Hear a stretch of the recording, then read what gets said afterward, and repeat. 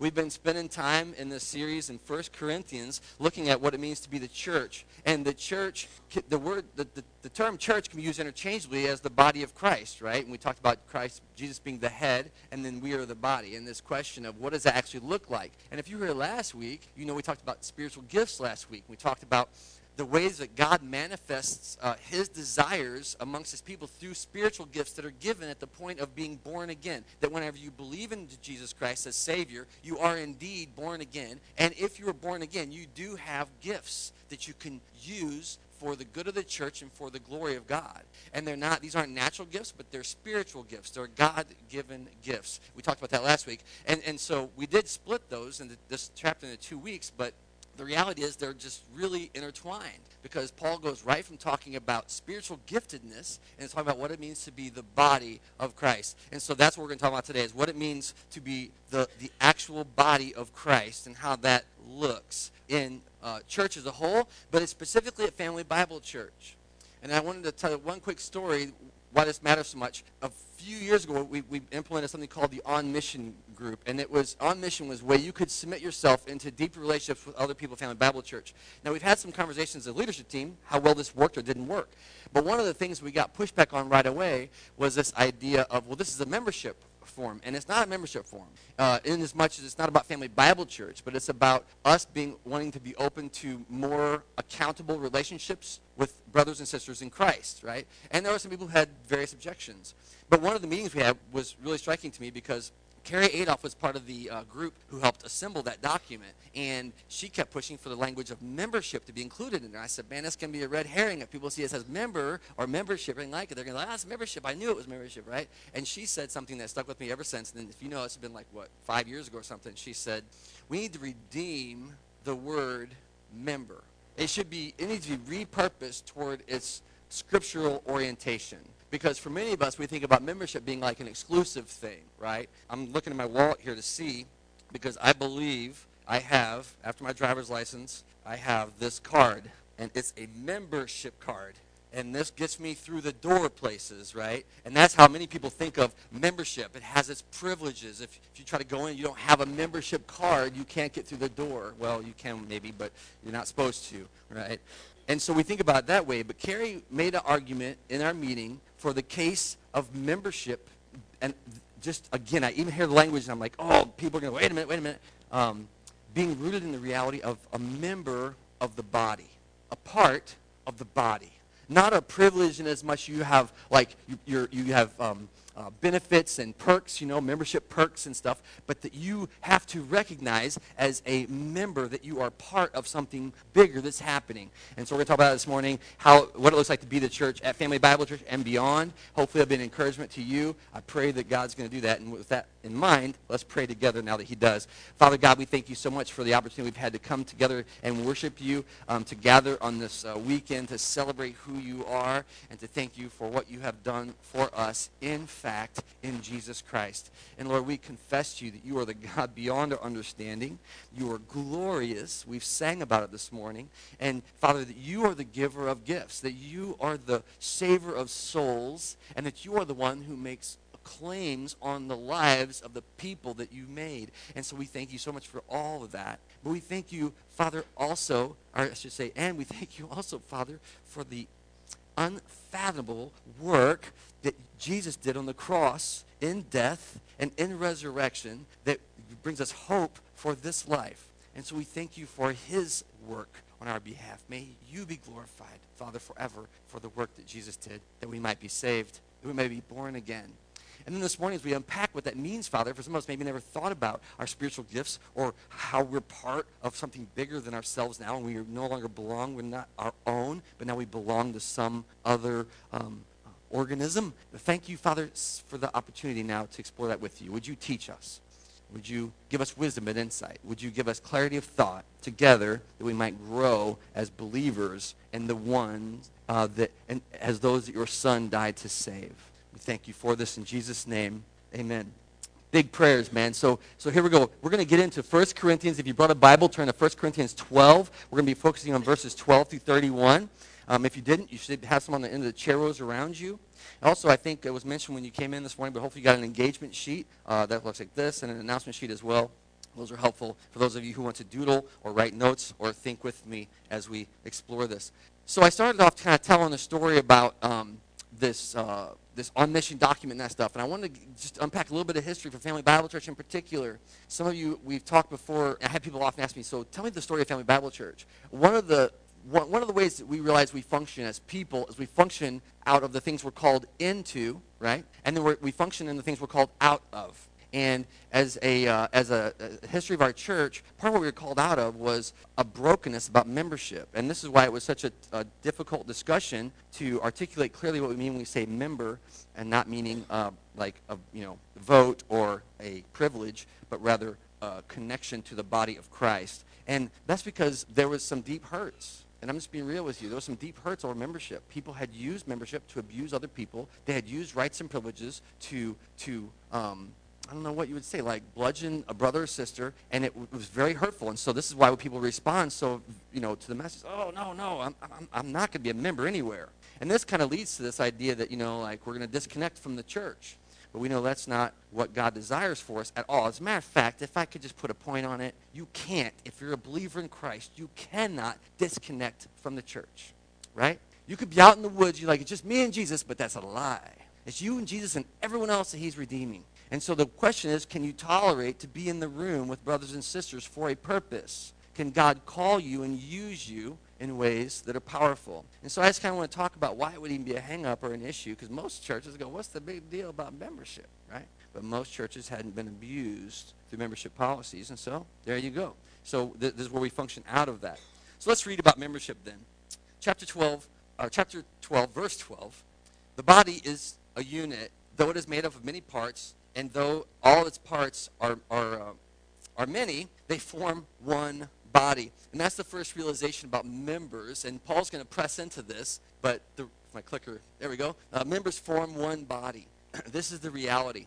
And Paul's going to teach something very basic today that we can literally see every day when we wake up, right? But he's saying, don't make the mistake of believing that you're disconnected from the rest of the body. The body is a unit. It's one, though it is made up of many parts, and though its parts are many, they're different parts, there's but one body. This ties back into the idea there's one Spirit giving all the spiritual gifts. There's one Lord commanding all of us. There's one God who is God.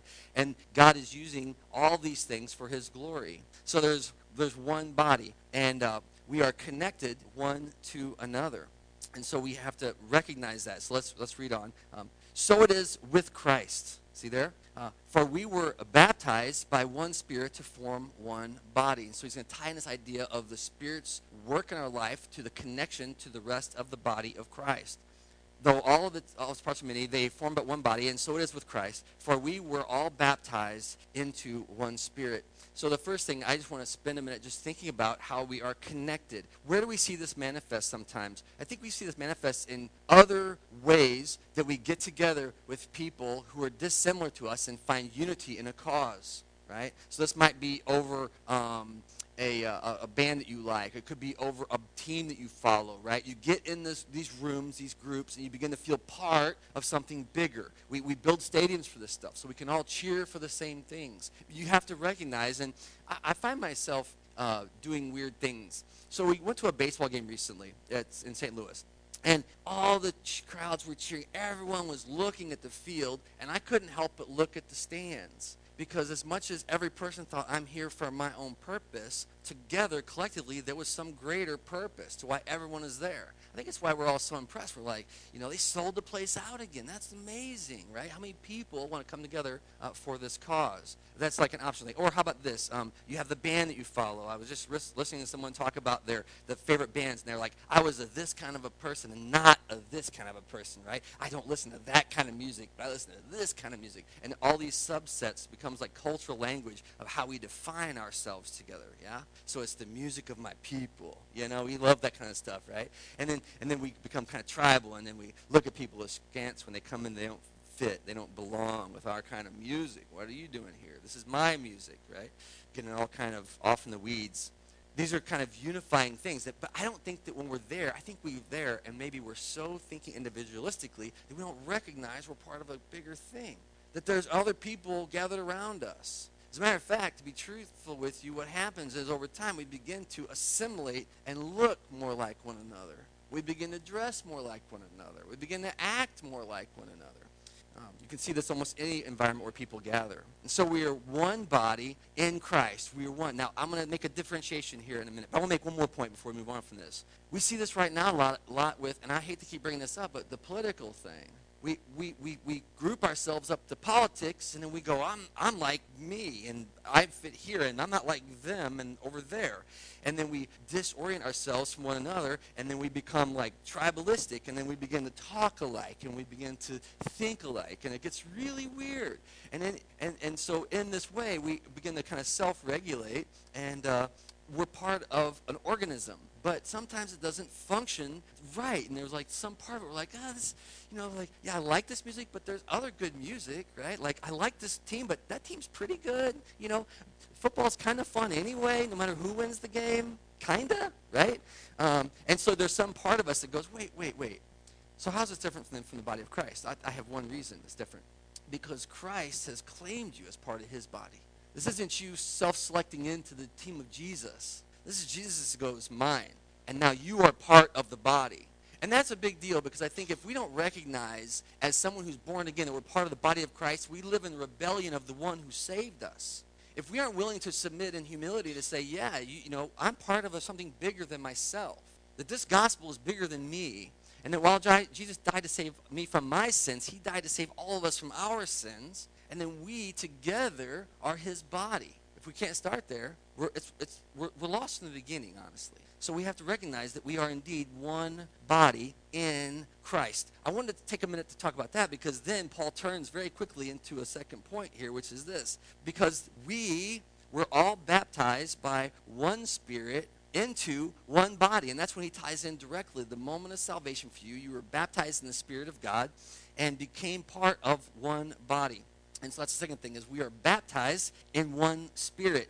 This then very clearly connects the previous part of this chapter, the spiritual gifts, into your rebirth, right? That you were born again and you were given spiritual gifts in Christ that are unique and for manifestation for the purposes of the church, that for the purposes of God in the world. They're not ours to be kind of treasured away or sheltered away and kept in like, this is my secret gift. No, it's for you to use that God would be glorified and others would be blessed or encouraged. And we had talked about that. And so, but Paul says here that we were actually baptized by one Spirit into one body. Lest we forget who Paul is talking to. Because you go, okay, well, when Paul says we, what does he mean? Here's the way this letter starts. Paul, called to be an apostle of Christ Jesus by the will of God, and our brother Sosthenes, so he's writing with someone else, right, not alone, to the church of God in Corinth, to those sanctified in Christ Jesus and called to be holy. He's like, oh, that's cool, the church in Corinth. That's who. But then he adds this line on, together with all those people everywhere who call on the name of our Lord Jesus Christ, both their Lord and ours. There he starts his theology. One God, one church, one people. And so I want to say that because sometimes we get off in this tangent about, are you baptized in the Spirit of God? We said last week, you can't say Jesus is Lord unless you've been born of the Spirit. And you can't, or without the Spirit of God. And you can't say Jesus is nothing without, if you have the Spirit. It's not possible to kind of, denigrate him in that way. And so here Paul says we've been baptized into one Spirit. A couple ways we can talk about this. The literal baptism. We've been talking about have baptism upcoming. And we literally put people underwater by immersion because that's our conviction, and then we raise them from the water. It's a symbolism of dying and being raised to new life. But it does not happen in the moment you get wet. And we have to understand that. Because there are people who believe, well, yeah, but if you're not baptized, you're not saved. And it's one of the things I constantly have to talk to you about. Baptism is not salvific in nature. We are saved because of Jesus Christ, and we are in that moment because you've come to believe he is Lord of your life. He is your Savior and indeed your Master, that in that moment you are born of the Spirit. You cannot get to that place of your life without Christ. You can't.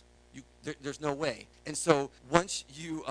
So we have this recognition that you're baptized and you're raised to new life. So this is, in fact, what's happened. So then what's baptism? It becomes a recognition to the community of who I am now. I'm agreeing with God. Yeah, I'm born again. I am a new creation in Jesus Christ. And so therefore, because of that, we submit ourselves to baptism, be baptized and raised to new life.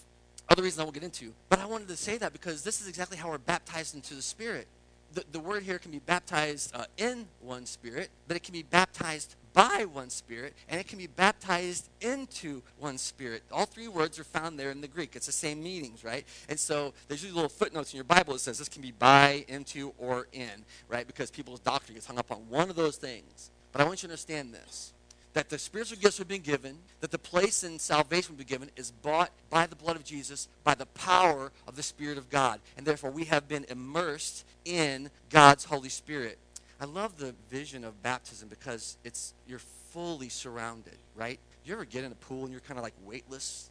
It's kind of fun, right? So we go on vacation, we get into the pools. Like, this is the experience of knowing the Spirit of God, that we get to kind of float in who he is, that he's with us and around us and before us and behind us and above us and below us. You know what I'm saying? That when we get into conversations, by the way, this is a great point about teaching, is why should we not be because you'll be given the words, focus on what God's called you to do. God, even the frenetic time the night before when you're getting ready to teach, you're like, I'm not ready for tomorrow. Like, pray. That's a moment of God, right? The Spirit of God. We pray and we trust God. We're being immersed in the Spirit of God. We're being baptized into one Spirit. And I just wanted to get that imagery. So it's the same thing that we literally see physically manifest in baptisms, but that's the true state of things for people who are spiritual. You're immersed in the Spirit of God. You're breathing the Spirit of God. We are baptized into the Spirit of God. And he says, then what? Into one body. So this baptism brings us into the body of Christ. And we have to understand these two things before we get into the rest of the text, because we're going to get into specific parts of the body. And that's going to be the main part of today's conversation, is the parts of the body. But look at what he breaks out, 4 groups here. You're baptized into one body. Paul says this. So what we should see here is he's going to start integrating disintegrated groups. That's what Paul's going to do. He's going to say, whether Jews or Greeks, whether slave or free, whether cardinals or cubs, whether Republicans or Democrats, but not independents, whether, you know what I'm saying, right? We read that and we go, what's the big deal, man? Jews were going, we're not like those people. And Gentiles were going, we're not like those people, right? Slaves were going, we're not like those people. And the free people were like, we're not like those people, right? Paul's like, no, man. You've been baptized by one Spirit into one body, whether you're Jew or Greek, whether you're slave or free. We've been all given one Spirit, and then, oh man, to imbibe, to drink. One Spirit. Now, probably some of you may be already uncomfortable now, because I talked about cards and cubs. Okay, well, get a bigger worldview. You know what I'm saying? Get a bigger vision of the gospel than that. I'm joking, but there are some things that we hold so close to our identity, you know, that we let it trump or triumph over the truth of who we are in Christ. We let it overrule. We let us being separated from others become a barrier to the gospel because we're not like them. But that's not what's being said here. He's baptized you into one Spirit, into one body. We are baptized by God, by his Spirit, and therefore being reintegrated in a powerful way. And so Paul's kind of laying this out as this kind of, and so here's the thing. So we start talking about how Family Bible is different in other churches because we come out of some hurts, right? But then we're part of that kind of disintegration of the church in a way. And that should grieve us a little bit. But I'm not grieving us uniquely, but it should grieve us as much as it grieves any other church that's not united in Christ. Right? One of the great privileges I have as pastor is I get to spend time with brothers and sisters who are also about the gospel of Jesus but don't gather here on Sundays with us. I've even had conversations with pastors that said, you know, why don't we all just close down our individual churches and come together? You know how big a church would be if we all got together in one room, right? And I was like, well, that's a grandiose idea, but isn't that what the church is anyway? We're just not all in the same room. Like, can't we see the vision of what God is doing differently through brothers and sisters for the purposes of the gospel?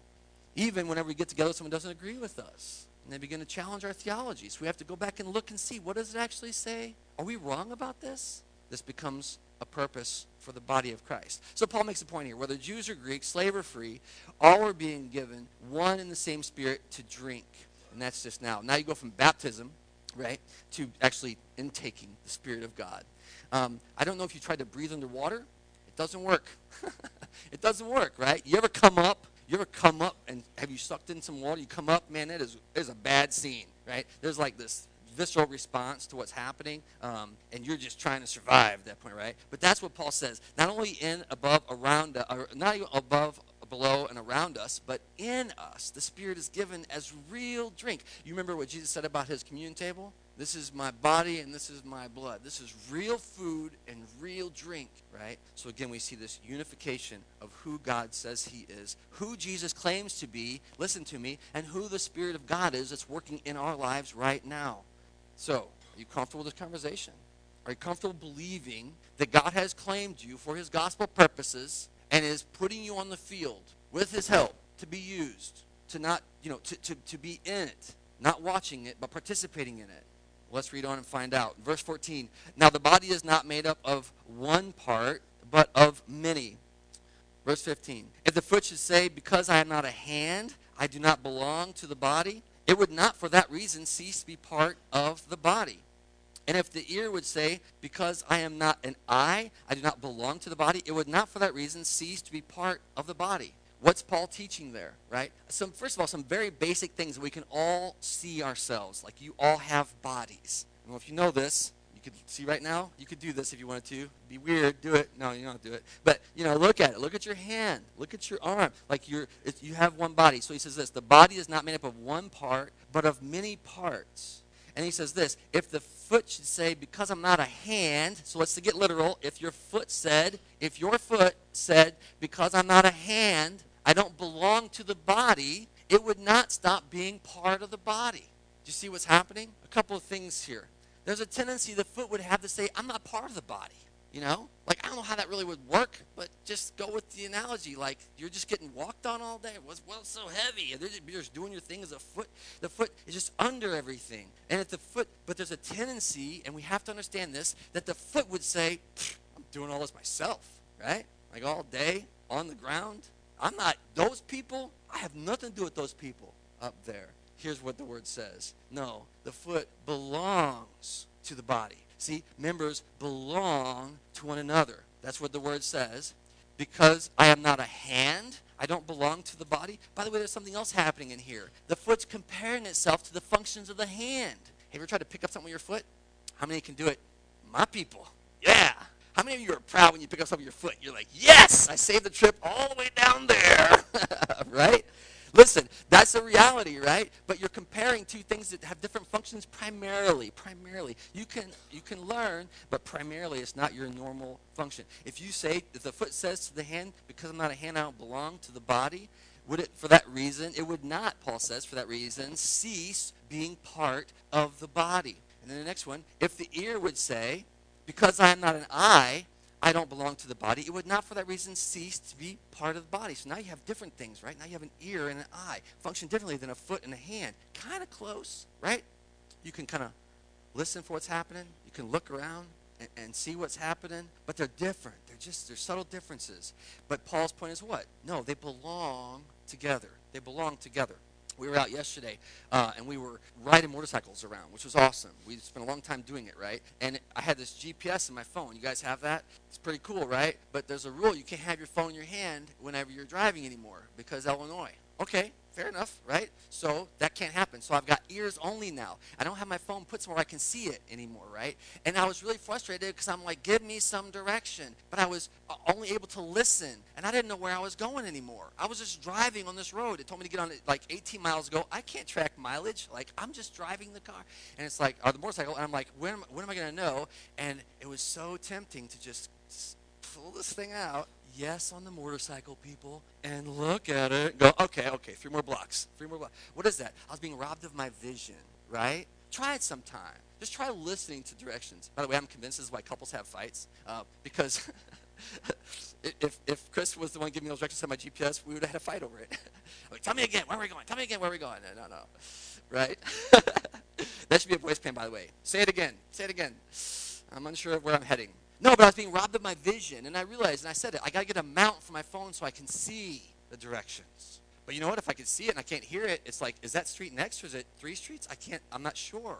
So you kind of need all these things. Paul says what? If this is the way the eye says, it doesn't stop belonging to the body when it says it does. And again, notice that tendency. The eye might say, I'm not an ear. I don't belong to the body, right?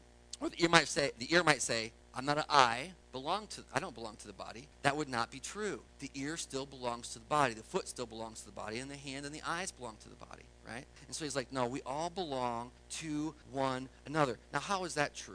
Because it's like we all belong to the body, right? But the body as a whole, right? So you have to start to understand that our participation is for a greater purpose and a greater good, and we can do more apart together than we can apart. We have to recognize this in the body life. That there's something that when we're isolating and we're pulling ourselves away, that we're not only denying the body us, and we are, right? Let's be honest. That's probably the main function. It's like, they can't have me because I'm not going to mess with those people anymore. They're painful to be around, and fair enough. But not only are we denying the body who we are, but listen, we're denying ourselves participation in the body, right? Like if you took Paul's teaching literally, if the foot could literally leave the body, where's the foot going to go? Nowhere. But it would be proud. I ain't part of that body no more. I'm just sitting out here, right? But if the foot were to recognize I'm part of the body, we get to cruise around, man. We get to go places. We get to grab things. We get to see and hear things, right? I get to know things. I get to experience things I would never experience any other way. But the truth is that we belong to one another. And we have to recognize that. Recognize that. Verse 18. But in fact, God, I might have skipped something here. Let's see. Yeah, no. 17. I skipped one, y'all. Here we go. 17. If the whole body were an eye, where would the sense of hearing be? If the whole body were an ear, where would the sense of smell be? Now, Paul brings in another part of the body that he hasn't even mentioned yet. He's like, oh, and by the way, the eyes and the ears, as in all of it. And if you have a nose, where would the sense of smell be? And you can continue to kind of go out this thing, and the reality is that members offer unique abilities. And I mean that. I know I can pick up towels with my toes, but I can't, like, pick up, coins with my toes, right? Like, there's limitations to what can be done. But my fingers, yeah, much better, right? And so every part of our body has unique ability. Our ability to see, our ability to hear, our ability to smell, our ability to taste and to touch and to know. And by the way, don't miss the connection to that intimacy that God is driving towards in the gospel, right? Remember, we started with a communion table where we said, taste and see the Lord is good. This is my body, it's real food, and my blood is real drink, and my promises are real promises. It's to be participated in and partaken of.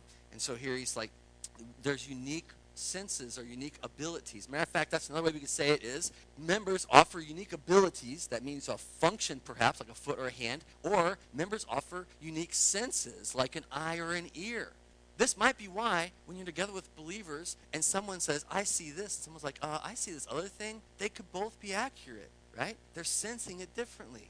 If you think about the literal eye and ear and nose connection, you have to recognize that they're sensing the same things in different ways. So what is the function of the body?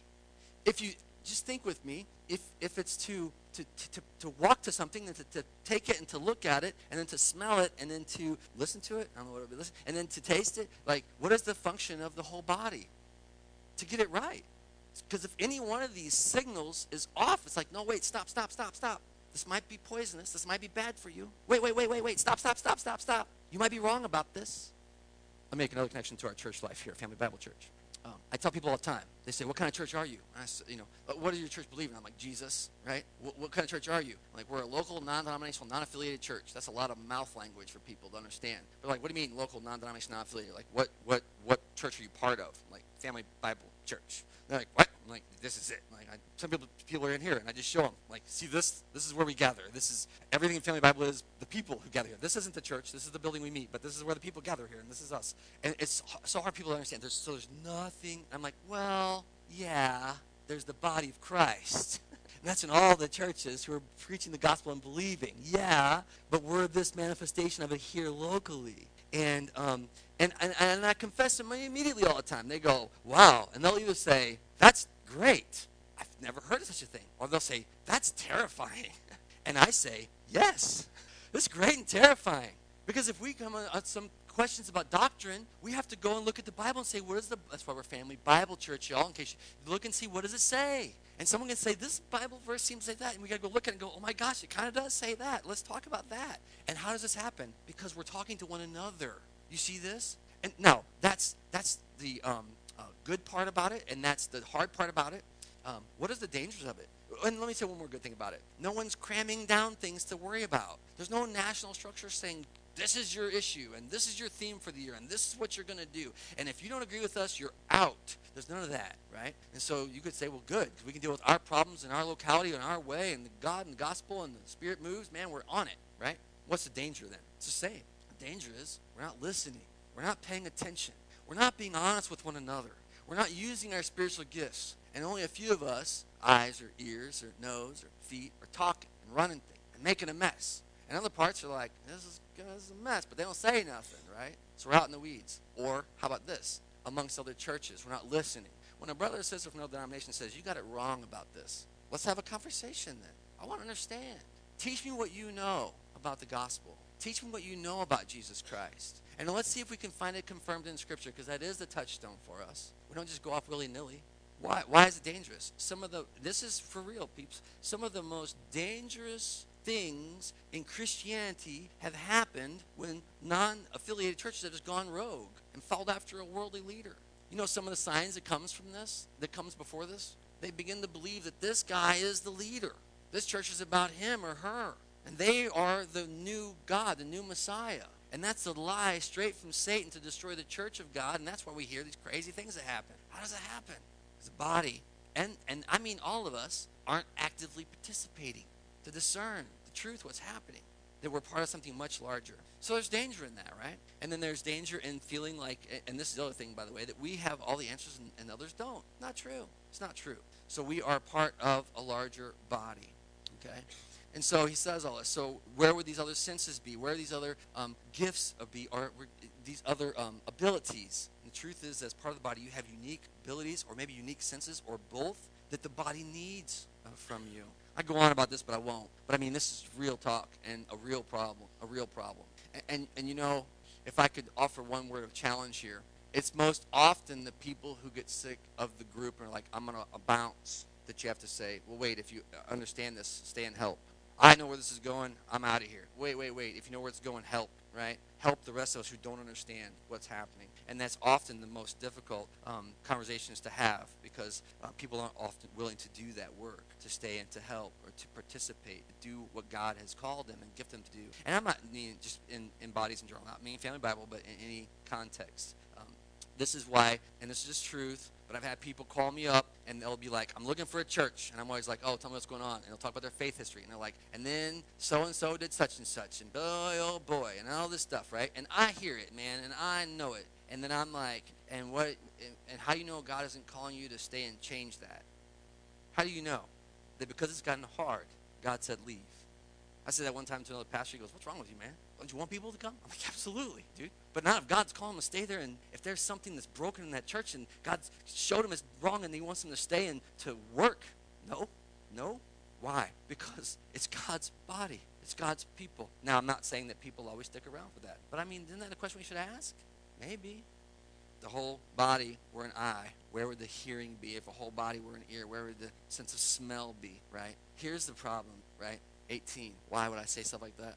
But in fact, Paul says, in fact, God has arranged the parts in the body, every one of them, just as he wanted them to be. What we run into here is that we have unique gifts, our unique abilities and unique senses, but we are arranged by God.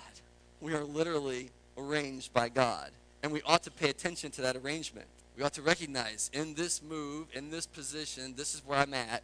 God has me here for a purpose. Paul says, but in fact, God has arranged the parts. What does it mean to be arranged? It means that God is aware that you're an ear, or you're an eye, or you're a nose, or you're a foot, or you're a hand, right? God knows who you are. And then the second thing it means is God knows where you are. He put you there. It's not an accident. It's his sovereign thing. So we go back to some of these conversations. Is it fair to say God's used us, like having left another church because of membership issues? Yeah, fair enough, man. If God used you because you come out of some hurt context, now you're bent a certain way against the hurt. Yes, fair enough, right? But God has arranged you in the places then to manifest that desire he has for his people. Okay, this is the crazy thing about the church of God then. It becomes self-correcting over time. In our best days, when we're attentive to what God is doing, we become self-correcting. We say, no. And the people who are awake and aware of the Spirit of God, and I'm not saying that as an exclusive claim. I'm just saying, you walk and you're like, yeah, because you get down to the gospel. Okay. I'm just laughing because the soundboard just went, whip, and we're back. But God arranges every one of them where he wants them to be, right? He puts us in these places for a purpose. Okay, and let me say one more thing, and for a time. one of my favorite things about the mission statement that we developed here that people could opt into, and you still can, by the way, officially, you can still opt into it, is it says, at the end, the last line says, and when the time comes that you feel God calling you to leave, I will let brothers and sisters know. And it's like, what? And it's like, yeah, because it's for a while, right? I mean, it's for a while. And we've had the honor, and this is unique, and again, I tell other brothers and sisters in other churches about this, and they're like, I've never heard of such a thing, that when folks feel God calling to move on, we say, let's pray for you. And we pray, and we mean it. God, would you use them where you're sending them? Would you help them to find their place? Matter of fact, we're praying right now for some of our folks who are they would find their home in the family of God, that they would find the place they belong and can participate and use their gifts and talents. And this is awesome. And it's a right functioning of the body of Christ that we openly receive. We do things together, and then we send people on when they're ready, when they feel like they want to move on, right? God has arranged all the parts in the body, every one of them, just as he wants them to be, okay? So God has you with a set of talents and a space for a purpose. We begin to understand this. If they were all one part, where would the body be? So if everything was an ear and eye, where would it be? As it is, there are many parts, but there is one body. So God's doing all this stuff. Now, all of a sudden, what does that do for Family Bible Church? It lets us incorporate the gospel, not just what we're doing, but what churches other places are doing as well. We get to participate with them through Christ in the gospel work that they're doing. Therefore, we don't feel like we are competing with them. We're not trying to beat them at anything. We're trying to encourage them to run faster, right? We're not trying to duplicate or repeat things. We're not trying to be unique necessarily either. We're trying to manifest what God has for us here, and there might be some overlap, but we're not primarily trying to compete with a brother or sister. We're trying to compete to share the gospel with the world. That's our competition, is the non-gospel, and we're trying to win. As a team, we begin to participate together. So God has arranged all the parts of the body, every one of them, just as he wanted them to be. And if we were all one, where would the body be? We would be hopelessly lost if we only had eyes or ears or feet or hands. But as God would have it, we have a unique arrangement given by God. 21. The eye cannot say, I don't need you, and the head cannot say to the feet, I don't need you. On the contrary, those parts of the body that seem to be weaker are indispensable. And the parts which we think are less honorable, we treat with special honor. And the parts that are unpresentable are treated with special modesty, while our presentable parts need no special treatment. But God has combined the members of the body and has given greater honor to the parts that lacked it, so that there would be no division in the body, but that its parts should have equal concern for one another. If one part suffers, every part suffers with it. And if one part is honored, every part rejoices with it. Just basically saying it's all one body. The wins and the losses, the victories and the failures, right? All one body, and they affect all of us. And what's the one of the teachings we take from this? And it's this: that members are not working, indispensable. There it is. Are all indispensable, right? That members are all indispensable. I said to you before, there's a tendency for some of us who are feet or hands to say, I don't need the rest of the body. I'm going to go off and do my own thing. And it means we just lay around, because how do you do something without the rest of the body? How do you actually do anything productive without the rest of the body? But fair enough. You're like, I'm doing it, my thing. But the other side of that coin is we think there are some parts that we don't need. So you go from Paul saying that some parts of the body say, I'm not needed, to some parts of the body saying, we don't need them, right? And that's a different kind of a thing. It's saying, I don't need it. And Paul makes a point, I think it's in verse 19 there, where he says, 18, but in fact, let's see. 22. On contrary, those parts of the body that seem to be weaker are indispensable. That means they can't be gotten rid of. It means they're there by God's design, his divine authority. They're part of the body. They're indispensable. Can't be discarded. A couple things. That means that we have a tendency to want to discard things that we don't see value in. Well, how is that adding to the mission or the cause of the gospel? Let's just get rid of it. Let's cut them out. But here Paul makes the case, no, those parts that are weaker are actually indispensable parts. The parts that seem to offer less function in a day-to-day operation might be the most vital parts of the organization.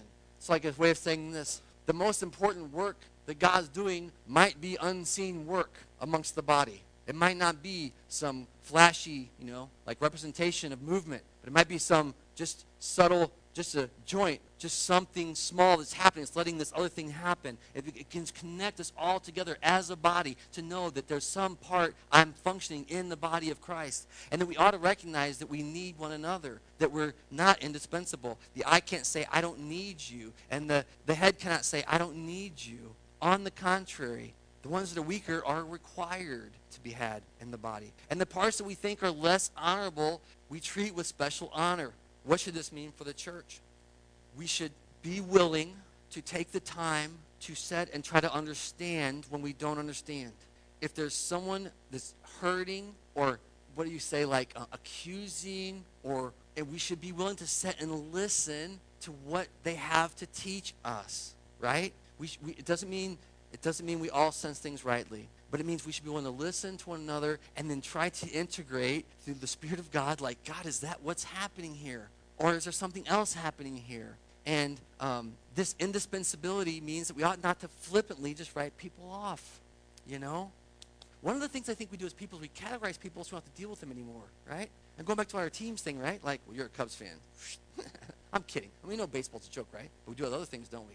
You're not my people. And we push you away. I told you the story one time. I was up in Springfield for a pro-family rally, man. I love the family. Family is awesome. God put us all in a family. And we have families of birth and families of choice. And God's love is permeating all these things. But there was a few people who were protesting the pro-family movement. And I mean a few. I'm not being ignorant. We had thousands of people there who were like, yeah, families are awesome. And then like 3 people standing there like looking out of place, not dressed, and just like, don't agree. And I was just drawn over to them. Wait. Tell me what you're thinking. Why do you think that you're being excluded? Tell me, and you say, oh, now you're giving them attention and power. No, man, shouldn't we listen? What are we getting wrong? If you're going to show up with 2 of your friends and stand here, what do you disagree with? Can we have a conversation? Is that part of the indispensability of the body of Christ? I'm going to say some dangerous things. If someone doesn't agree with you doctrinally, are they not an indispensable part of the body of Christ? Now, where do you get to? What do you believe about Jesus? Well, he's a great teacher. Okay. Well, see, Church C, he's God. How are you forgiven? I'm working really hard to be a better person. But do we say, I don't need them? No. Then we're like, man, I love you. You should know who you are. You should know that you belong.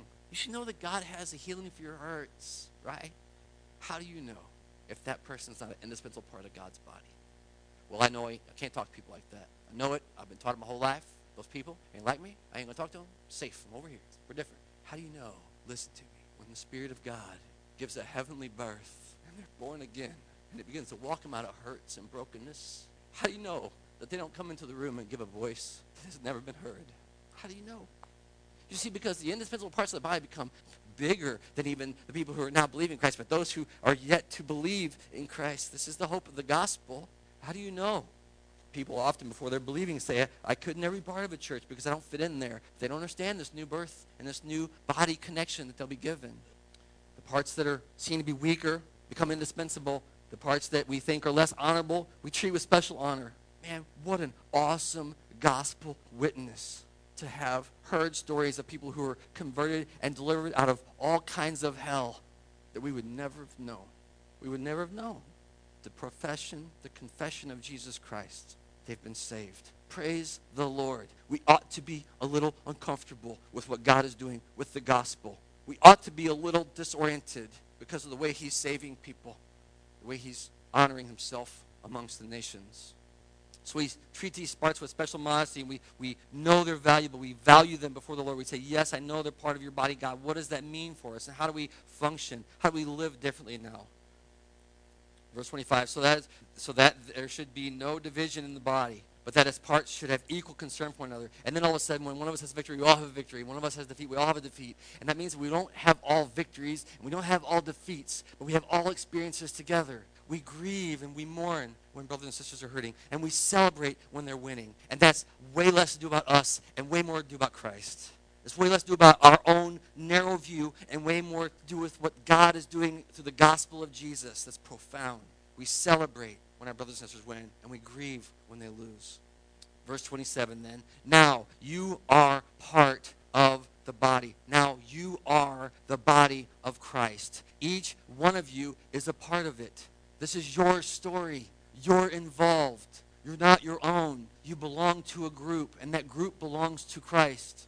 28. And in the church then, God has appointed, first of all, apostles, and secondly, prophets, and third, teachers, and fourth, workers of miracles. But I didn't put numbers in here at this point. And fifth, those having gifts of healing. And sixth, those being able to help others with gifts of administration. And seventh, the speaking of different kinds of tongues. There's not numbers for all those, but you know what I'm saying? He's delineating some of the ways that God has given gifts to the body in each other. You all have gifts. You're part of what God is doing in the world. And he's like lines them out, apostles and prophets. We talked about this in the last few weeks. Teachers, those who didasco, who would teach good doctrine, good thinking to people, to others, and to peers and to others. Workers of miracles, those having gifts of healing, of comfort. You know, those people who are just good and genuine and caring. Those who are gifted with administration, they can get things done. Task-oriented people. I sense all these things all the time in the church of God, how we have this tendency to kind of wrestle against each other, not knowing that we have different functions in the body. And we need all the functions to be functioning to function. And speaking in different kinds of tongues, right? We talked about all that stuff. Are all apostles?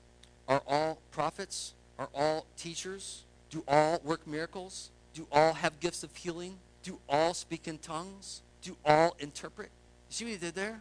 He told us this whole story about a body, like a physical body that you have right now. You can use it if you want to. And then he began to talk about these roles, these parts of the body that are connected together. And then he began to ask, what would a body be if it was all ears? And then he says, now are all teachers or all he's like begging the question. Do all have the same works, the same manifestations? Is it always going to make sense to you that someone's feeling called by God to do this other thing over here? Is it always going to intrinsically make sense to you? Does it need your approval for it to happen? Or is this the church of Jesus Christ? Is this the church of God globally, manifesting grace in its various forms? He's begging the question, are all apostles? What's the answer? Some of you are shaking your head. Really? Are you sure? Or if he says, are all prophets? What's the answer? No. Yeah, we can say that. No, not all. Are all teachers? No. But many parts make one body. Look at verse 31. We're going to end here. But eagerly desire the greater gifts. And this is the eagerly desire the greater gifts. Now, I know, we're going to want to just run into 13, man. We're right on the doorstep of 13. Eagerly desire greater gifts. You know what we do with this verse? We go, but eagerly desire greater gifts. That means whatever he just said doesn't matter, because what's next is what's really important. But I don't think that's accurate. I think what he just said is really important. Really important. I think you can't do 13 unless you understand 12. You can't do it. You can't do love right if you don't understand the way God has put his body together and gifted us together. So what does that mean for us this week? We're holding right there on the doorstep of 13. What does it mean? Members have gifts and parts, right? So the last line, but eagerly desire the greater gifts, right? Members have gifts and parts. Or a better way to say is members are parts, but I couldn't fit it up there. Or maybe we could say members have gifts and roles, right? So you have a function and you have a talent for the function. And it's a God-given function and a God-given talent for the function. And it ought to drive us back into the gospel of Jesus Christ. It ought to drive us continually back into faith. I'm going to go back to something I started with. I asked if many of you felt like you weren't qualified to teach. And now we just said out loud, like, not all of us are teachers. Right? I'm off the hook on teaching. Fair enough. But I wonder how many of us aren't recognizing our role and our gifts in the church. Like, how many of us are just sitting back going, somebody should, not me, but somebody should, right? And how many of us, and this is the question, disbelieve the gospel to the point that if you show up because you see something and you feel an obligation to make it right, that God's going to leave you there, not help. Does that make sense? Like, sometimes overcoming that fear is rooted in a lack of faith. That the fact that you aren't willing to take the risk that God has shown it to you, he's given you some idea what the solution is, and you won't live and step into that, is demonstrating that fundamentally you believe in the moment, God's not going to show up. But what's the other side? That if we do, like, you know what? Sure, I don't feel like I'm a teacher, but I'll try teaching. And you begin to struggle and wrestle, and you pray, and you're like, what am I going to say? I got nothing to say. You're everything. You see, and it begins to drive us back into a relationship with who God is. And it all comes back to being driven into a relationship with Jesus Christ, who is the head of this body. Listen, is the head of this body. and is the head of the bodies of all the local churches that are devoted to the gospel of Jesus. He's in charge, and we recognize that. So here's my final question then. What does it mean to be part of the body of Christ? What does it mean to be part of the church? Or how about this? What part are you? What part are you? And I can sense it. I'm probably not part. It's not true. Not if you believe in Jesus. Hate to leave you the burden today. What part are you?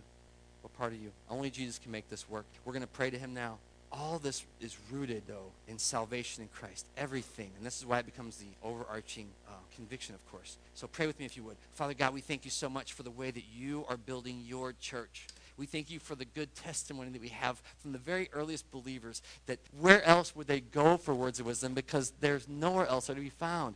That the reality is that in your Son, Jesus, we have life, and we have it abundantly. Then we get to participate with you through our salvation. Because we're saved, we get to participate in the world that you've made and put us in.